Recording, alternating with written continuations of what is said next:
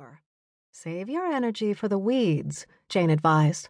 I've let them go for far too long, and with all the rain we've had, they're threatening to overtake the entire vegetable patch. She pointed at a dandelion growing next to a potato plant. Just look at the size of this one.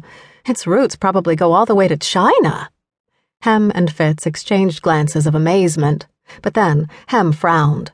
No, Mom, it couldn't do that. Fitz and I read a book about dinosaurs, and there was a picture showing what's in the middle of the earth. A giant fireball, Fitz informed her sagely. It would burn a plant like that.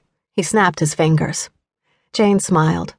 Over the past winter, the twins had devoured every book they could find on the subject of dinosaurs, but by the end of the school year, their interest in the resplendent reptiles had waned. By May, anything to do with magic spells and wizardry utterly captivated them. Their nightstands were stacked with the books they'd purchased with their allowance, and they were also listening to the Harry Potter series on CD. These were a birthday gift from Aunt Octavia.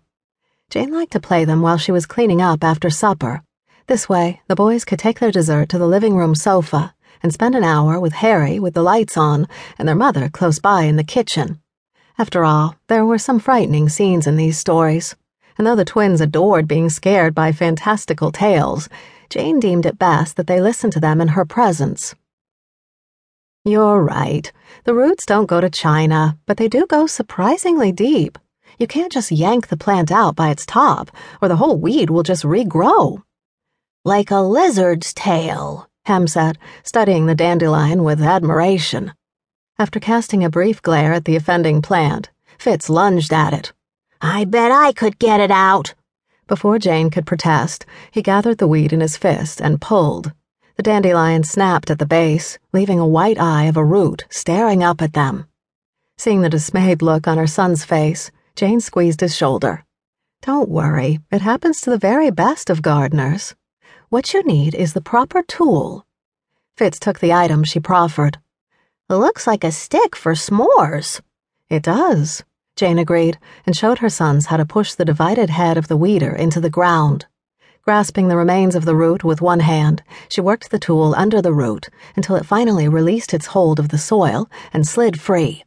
She placed it in the bucket with a triumphant flourish, and then, with the boys on their knees beside her, pointed out which plants were weeds and should be removed. All this grass has to go, but it's tricky stuff, so leave it to me, she said. You two focus on the dandelions and chickweed. See which ones I mean? She pointed at multiple examples. Bad, bad, bad. Got it?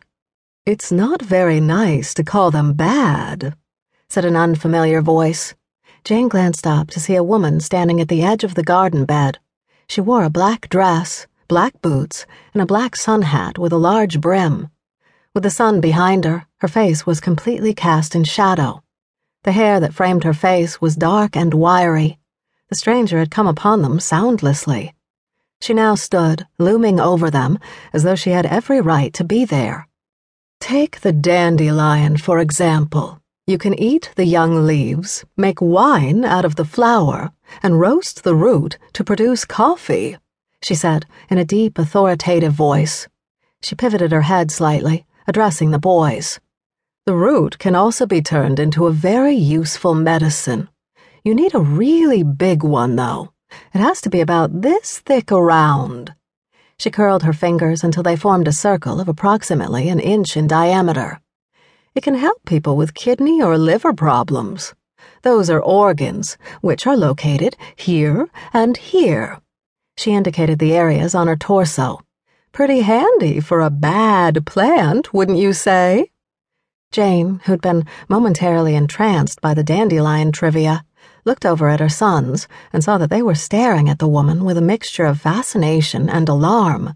Their expressions forced Jane's maternal protective instincts into high alert, and she swiftly got to her feet, weeder in hand, and took a step toward the intruder. May I help you? Jane asked. There was something innately sinister about the woman's black garb and the manner in which she'd noiselessly appeared. This is a private residence. Jane struggled to maintain a cordial tone. After all, she was the manager of Storyton Hall. She couldn't allow a stranger, and possible guest, to note her discomfort.